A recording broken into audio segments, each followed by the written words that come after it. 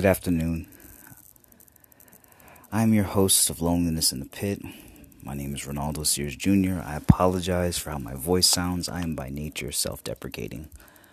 I'm recording this on my phone. It's something I wanted to do because I do like to ramble a lot. Go on long jags about random things. It's just how I am. I want to talk about loneliness because it's a somewhat fascinating phenomenon that's hit me somewhat later in life. It's weird how you get to this point, loneliness in the pit being depression, because they often go hand in hand. They feed each other. It's almost like the way a wasp lay eggs in a dead bug, and the larva feeds and grows into more wasps. Your depression feeds your loneliness, which grows into more depression. It's a fascinating way life works. But I want to talk about it in the 21st century because I'm not a techie or a tech junkie, but I sit there and observe people from a distance, and observe my own life, and I say, we're being separated from each other. It's super weird. Something almost unhuman about the way we interact. But more to the part about loneliness, a little bit about myself. I'm a truck driver, which is by nature a lonely profession at times. But I never considered myself a loner. I've always had friends. And now at this stage in my life, I look around and I go, well, I've gone through a life with a lot of friends. I should turn around and be able to find friends, and there's nobody. Those interactions that got you through your adolescence, your young adulthood, have all of a sudden dissipated, almost evaporated into the mist. And there's no actual seminal event where you can go, this is the moment where I have no friends. It's almost as if they slowly fade away. Almost like a screensaver. They just fade away into the background. And you look around and you go, I have no friends. I have nobody. And that leads you to feel very, very much alone. And now, you have some people say, I like being alone with myself. But it's always like, yeah, sure, but you can always go back to a group of friends. You have that option. Some people, and you see it a lot of times on YouTube comments, which are kind of an unmined source of just a fascinating look of how people in society are feeling who can't really speak out about it. They just post comments and go, I don't have anybody. There's nobody around me. There's nobody with me. And that's what I want to look into, because I've looked at podcasts about loneliness, and it's always people who say, I feel lonely, but I have some friends. And I go, wait a minute, no. What if you don't have anybody? With the exception of family. You don't have anybody outside your family who you can go to. Somebody you can sit at and look at. Because, my wife always says, your wife should be your best friend. I'm like, well, then who do I go to bitch about my wife to? It's kind of a weird thing, isn't it? So I want to look at that. And this seems random and scrambled. I've never done this before. I'm going to be terrible at this.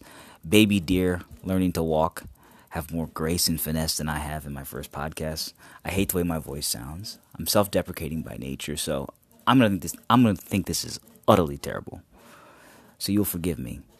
But maybe just a forum, maybe a place for a few people who are feeling isolated to come think about this and kind of ponder why this is, because no one's really thinking about this deeply. Well, some people are. They're writing about it, but it's weird when people who have friends write about people who don't have friends. It's always like, it feels condescending. It's like, you don't know this life. You don't understand it. You have to really feel isolated. Right now, I'm in New Jersey, where I grew up for a little bit. Spent my teenage years in New Jersey. I'm coming back to help family out, and I'm thinking, I had friends here. I graduated high school here, and people all disappeared. I mean, you move on with life, and that's a natural part of life. But you had a couple close friends, and all of a sudden they start to slip away, and you're like, where'd they all go? What happened to that interaction that made us bond? Was it social media? Was it having ready access to people that made us devalue them as actual people? Is having access to an avatar and a like button now replace the eye-to-eye contact, the sort of those human inflections that make us just feel like we're in the presence of someone who acknowledges our existence actually, physically? Because we are physical beings by nature. We're not avatars. We're not computer programs. You go into a store, everybody's looking at a phone. Nobody's looking you in the eye. Nobody nods. feels unhuman, especially now during this pandemic thing, whatever, where we're now being told to social distance. It's like it accentuates this loneliness. Can't shake hands, can't hug anybody, especially if you're lonely. I mean, you see people online saying, well, this is good for me, I'm a loner already. It's like, well, it just accentuates it. Don't you have the need for that human interaction? Is it even there anymore? Well, more about my background and what I'm dealing with, and I got to be open about it because it's kind of hard to be open about it because it's kind of embarrassing to go, well, I'm kind of lonely, I don't have any friends. You don't want to be the person to admit that. Who wants to be that person? Because you all of a sudden get the pity, well, I'm your friend. It's like, no, you're not. Who wants to get pitied? I want answers. That's what I want. I want to know what's actually going on. Why are people feeling so lonely? Why am I feeling so lonely, more to the point? I watch YouTube channels of people who struggle with depression and loneliness, and it's like, we're all going through the same thing, but we're all apart. It's so weird. It's like if we could all get in a room and just look each other in the eye and see that human being for a human being instead of a YouTube video or a podcast, we'd be like, oh, this is a person. They exist. And all the wonderful, volatile, fantastic things that make the human human, because we're all so wildly different. Each person is their own adventure, for good or for ill. And I served in the military, went to college, had a lot of friends in college, served in the military, had friends, had very close friends in the military. The military bonds you together because you're going through the same stuff together. It's a commonality. You're doing stuff together. You're by nature going to be friends. You're going to bond with people. And you spend weeks partying with people, hanging out. You have your group of buddies, and you have a large group. I had a large group of friends. Served over in Germany. Had a great time. Was never lonely on the weekend. Always go out. Guys, hey, let's go out, man. And it's like, I was always the guy they asked to go out. There was a guy in my unit people picked on. He wanted to go hang out in Paris. I said, sure, I no problem. I was like, I don't know you. We can go hang out. Ended up being really good friends. And in fact, one of the things that stuck with me, this is why I don't consider myself a loner, because he got picked on in the unit because he was kind of weird. He was one of those guys who did the Comic-Con thing, which is, what some people like to do, but other people, especially in the infantry culture, they look down like, oh, you're some sort of weird nerd and everything. And he told me something that really stuck with me before I left, going back to the States. I said, thanks for being a good friend. That always stuck with me. It's kind of a badge of honor. So I don't... So when people say, are you being friendly? That's why you don't have any friends? I always kind of hold that up and say, see that right there? I got a receipt. A lot of people who've been good friends, but all of a sudden, get older and you look around and they're not there anymore. It's like, what happened? Was there a fight? Was there a falling out? Did I poison one of their family members incidentally? I don't know. All of a sudden, they're not there. And the weird thing is, I'll reach out to people, but they never think to reach out to me. It's such a weird thing. I was going through a pretty bad bout of depression about a year ago. Still go through it every now and then. I'm working my way through it, really just trying to recenter my life. I go through it. Up to the point of suicidal thoughts, and that's where those suicidal thoughts come from. You're by yourself and you're like, well, nobody would miss me if I'm gone. Frankly, they don't miss me now. So if I'm gone, and people say, well, think about the people you'll leave behind. My thing is, well, yeah, they'll be upset that I've tried to end the pain that I'm feeling, but they don't feel like helping me through the pain.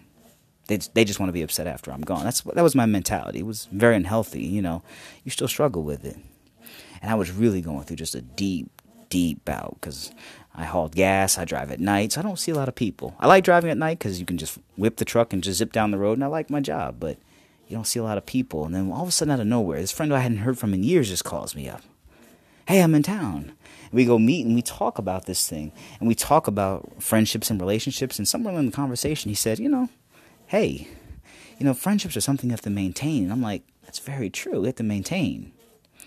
And he said, yeah, reach out and contact me. He said, yeah, give me a call. I said, yeah, I'll call you. I promise you. He says, don't call every month. I remember that kind of put the brakes on. I was like, why not? If we're friends, why couldn't I call? Why couldn't I call every day if I needed to? It made me feel funny. I never called him because he was supposed to call me back to let me know when his daughter was born. I just never called him. I said, you've got your own circle of friends. I'm an intruder on your life. I'll just hang back. I don't know. It seems kind of weird, and Fast forward a year later, haven't heard from him. Other friends, hey, I'll call you back tomorrow. Haven't heard from them in 5 years. And you sit here and you go, how does one make friends in 21st century America? Do you go up to somebody and say, hey, want to be friends? Seems kind of weird. It's kind of creepy and needy.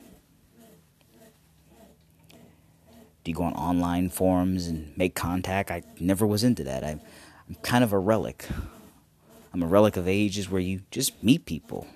But I don't know, where would you meet people? It almost feels like people don't meet people anymore. It's kind of a funny thing. I used to go to nightclubs all the time, and I was kind of there when cell phones started becoming a thing in nightclubs, and you could see the tangible shift where you would go to nightclubs at first, and people really didn't have cell phones like that, and you'd go and dance, and you'd meet people and talk, and then all of a sudden near the tail end, it was like, in my late 20s, you see people on their phones. They were almost shutting themselves off from contact. So you were losing potential points of contact, people you could have met, people you could have fallen in love with, people you could have gotten in fights with. You missed out on those experiences because people now shut themselves down.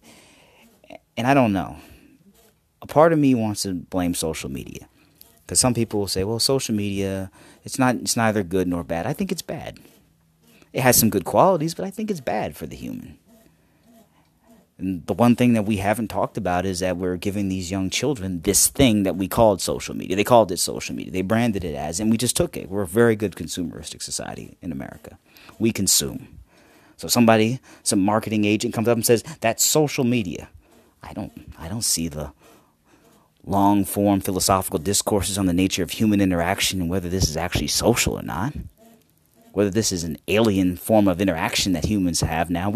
We've given the kids this thing, and there's no cradle to the grave metrics. There's no, this is how social media affects you from, there are no metrics. We're just discovering this thing. We discovered it and we just threw ourselves into it because they branded it as social media. Anti-social media is more what I call it. I mean, have you seen anything that's led to more antisocial behavior? Even the cutting off of human interaction or the ability to lash out at somebody that you've never met, you've never seen, you're not looking in the face, standing right in close proximity to them in physical danger. I mean, there's something to that, and I'm wondering. And this is what this podcast is my ramblings. That's all I do is ramble. I don't do much of anything. I'm no philosopher. I'm a bit of a historian. I love history. I love looking at the past because the past often gives us kind of the key to the future. It's kind of funny how in this modern day and age, it's like, what's going to happen? It's like, look in the past. These things have been done before. It might break off down an unknown path here and there, but generally humans follow a lot of the same patterns. What we're going through in this society right now is probably no different than what they went through in 19th century England. But they didn't have this thing called social media. But you could see where media and the distancing of the humans from the interaction begins to play itself out. So this will end my first podcast episode. It's not great. If you listen to it, like I said, I'm one of the people out there that feels lonely. If you feel lonely, because there's a lot of people out there, and there's no place to put that voice. It's always got to be boxed away, and maybe you're thinking what I'm thinking. Maybe I'm thinking something totally bizarre. Like I said, any comments, I'd appreciate it, because, nothing worse than feeling alone out there. Thanks. We'll catch you on the flip side.